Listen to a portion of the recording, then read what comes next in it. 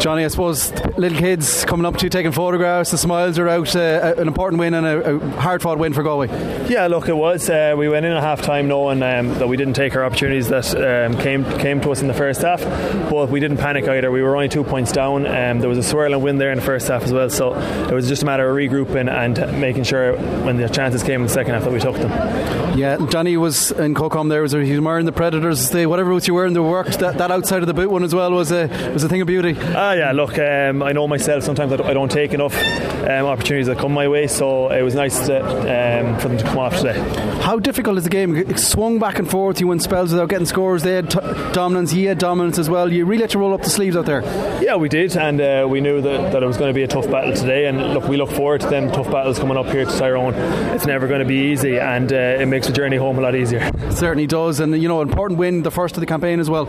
Yeah, it is important. We're only 3 games in. We're still learning. Our performances aren't to where they need to be, but we go game by game and look forward to next week again. That surely will give the whole squad a bit of bounce, a bit of confidence now as well. Of course it will. Yeah, look, and there's injuries there, and there was new guys coming on, so it gives lads lots of opportunities.